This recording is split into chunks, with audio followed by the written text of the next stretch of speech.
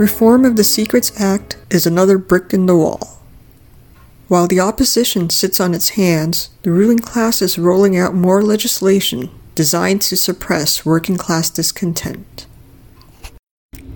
As Labour leader Sir Keir Starmer continues to occupy himself with persecuting the left wing of his own party, the government, spearheaded by delightful Home Secretary Priti Patel, is busy pushing forward with legislation that would radically extend the scope of the Official Secrets Act and make really independent journalism in Britain, already a rarity, a thing of the past. The new bill to counter state threats, proposed by the Home Office in conjunction with the Law Commission, is, in the consultation's own words, essential to strengthen the UK's ability to tackle hostile activity by states. But at a time when imperialist powers have already sought to gag those who would reveal their heinous crimes to the public, see the treatment of Julian Assange, for example, or the conviction of Daniel Hale in the US, what we actually find inside the proposed bill is a legislative weapon pointed not at foreign state actors, but principally at domestic whistleblowers who might be tempted to spill the beans on the British state's crimes and corruption. Together with the Covert Human Intelligence Service, CHIS bill, which was given royal assent on March 1st, and the Police Crime Sentencing and Courts bill, which is due to come into effect soon, this completes a trio of nefarious new laws that the ruling class has pushed through with scant opposition in Westminster, or outside of it. Just as the threat and reality of joblessness and homelessness, consequences of the ongoing capitalist crisis that have been exacerbated by the COVID pandemic, ravage working families across Britain, just as the righteous anger of the working class may be in danger of creating serious opposition, the Conservative government is setting in place a brick wall of legislation designed to criminalize every expression of that anger and to hide the ways in which the state machinery works to suppress and divert it. At present, our rulers clearly feel they can get away with absolutely any outrageous legislative measure, although enforcing those measures will be another question. The working class is in dire need of a strong and organized movement that is capable of pushing back against the capitalist class and their parliamentary representatives. Workers will not find that movement in the Labour Party in terminal decline. Rather, it is the Workers' Party and its supporters who must build a movement capable of assuming that great responsibility. Cracking down on whistleblowers and the journalists they speak to.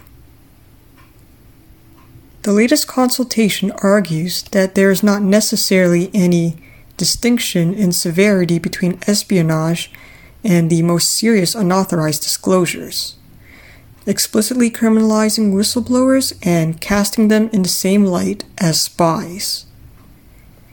This criminalization would cover everything from the leaking of Matt Hancock's furtive fumble with an aide, which precipitated his resignation from the cabinet, to the recent revelations of Dominic Cummings, or the more noble and damning indictments of imperialism, revealed in many of the WikiLeaks exposures of Julian Assange. Nor would the likes of Edward Snowden or Chelsea Manning be safe from action under this British legislation, distant as they were from our shores when their consciences led them to act.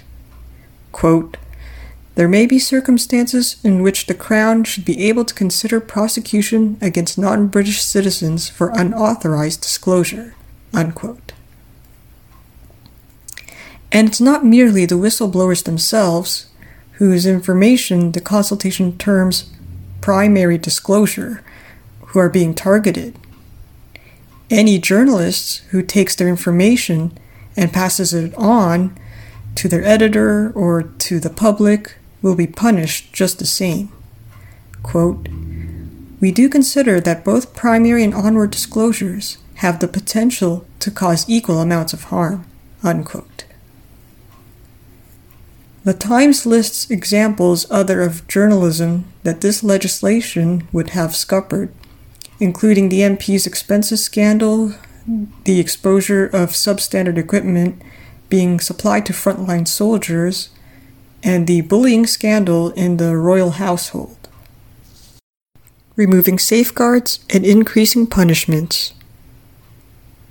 Moreover, the consultation seeks to remove two significant safeguards from the existing Secrets Act. Currently, in any prosecution, it is the responsibility of the state to prove that the whistleblower intended damage. Priti Patel and the Law Commission now seek to reduce this threshold of proof because they claim it acts as a barrier to potential prosecutions. In the proposed bill, actions judged to be reckless would be sufficient grounds for prosecution. The second safeguard regards whistleblowing in the public interest. Of course, the sickening treatment of Julian Assange, imprisoned and tortured for his journalism exposing the war crimes and corrupt political process of Anglo-American imperialism, shows clearly the way in which public interest is actually interpreted by the British state. He remains in Belmarsh 6 months after his extradition to the US was denied, still suffering physical privation and psychological torture. These government proposals would do away with the contended legality surrounding such treatment of journalists. Boris Johnson has stated with characteristic aplomb that he doesn't want to have a world in which people are prosecuted for doing what they think is their public duty. This, also characteristically, is in blatant conflict with the truth, as demonstrated by the continued incarceration of principled whistleblowers like Assange. The consultation document being presented to the Commons is at pains to embellish the concept of enduring British democracy while paving the way for its further curtailment. Quote, "Press freedom is an integral part of the UK's democratic processes, as is the ability for individuals to whistleblow and hold organizations to account when there are serious allegations of wrongdoing." Unquote. Yet, such a notion is fleeting. In the very same page, indulging in a logical contrivance worthy of Joseph Heller's Catch-22, the document explains, quote, "Our fundamental concern is that a person seeking to make an unauthorized disclosure, whether in government or otherwise in possession of official material, will rarely, if ever, be able to accurately judge whether the public interest in disclosing the information outweighs the risks against disclosure." Unquote. So, public interest disclosure is an integral aspect of our democracy, but you'll never know exactly how great the public interest is, so you mustn't ever attempt it.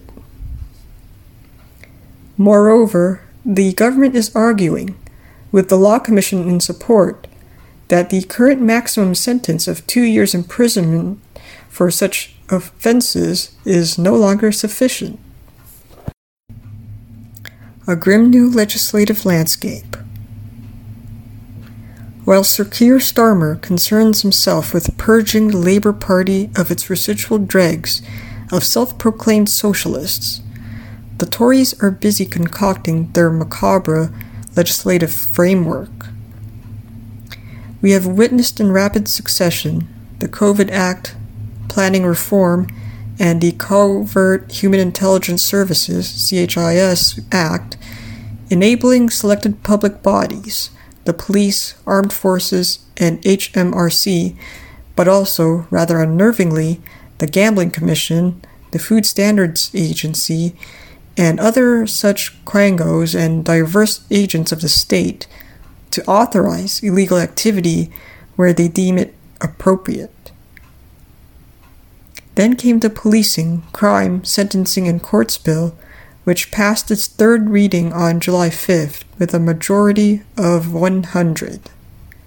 This act has sparked protests across the nation, many of which would be criminal according to the provisions of the legislation, under which police will be able to subjectively criminalize any protest that they decide is a public nuisance.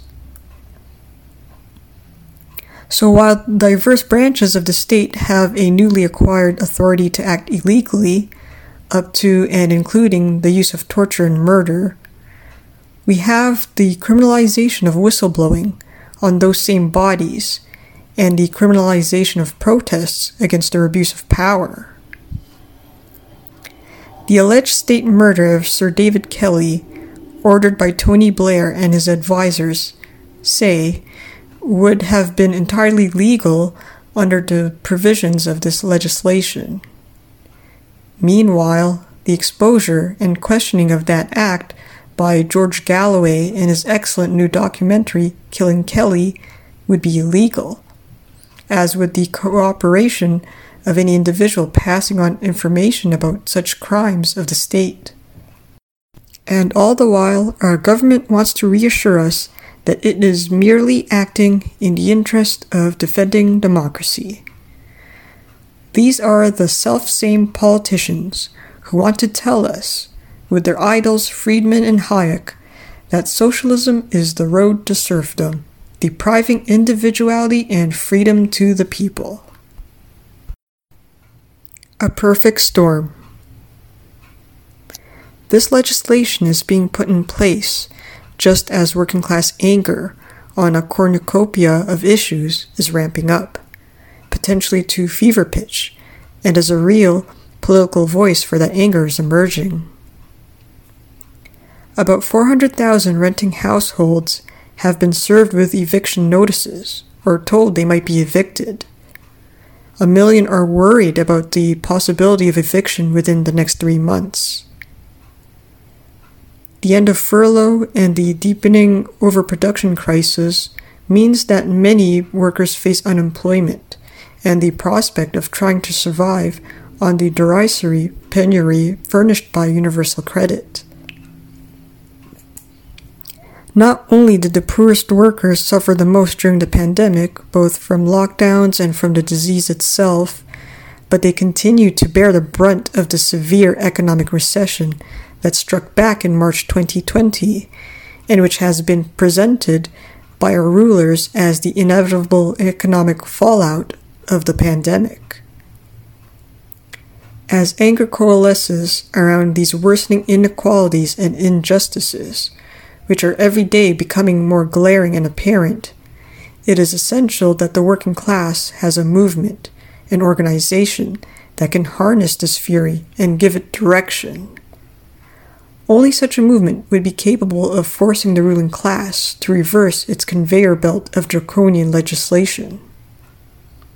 The Labour Party, which is simultaneously purging anyone suspected of expressing any sympathy for the concept of socialism and laying off its own staff, who have become unaffordable in the face of the exodus of its Corbynite membership, is not fit for this purpose. And British workers increasingly know and understand that fact, however painful they may find it. Meanwhile, the Workers' Party, fresh from winning 22% of the vote in the Bately and Spen by-election on its radical 10-point program, has emerged as the only credible socialist opposition to the full frontal assault of capital. In the months to come, the Workers' Party will be needed more than ever to take the workers' struggle to an emboldened and presently unchallenged ruling class.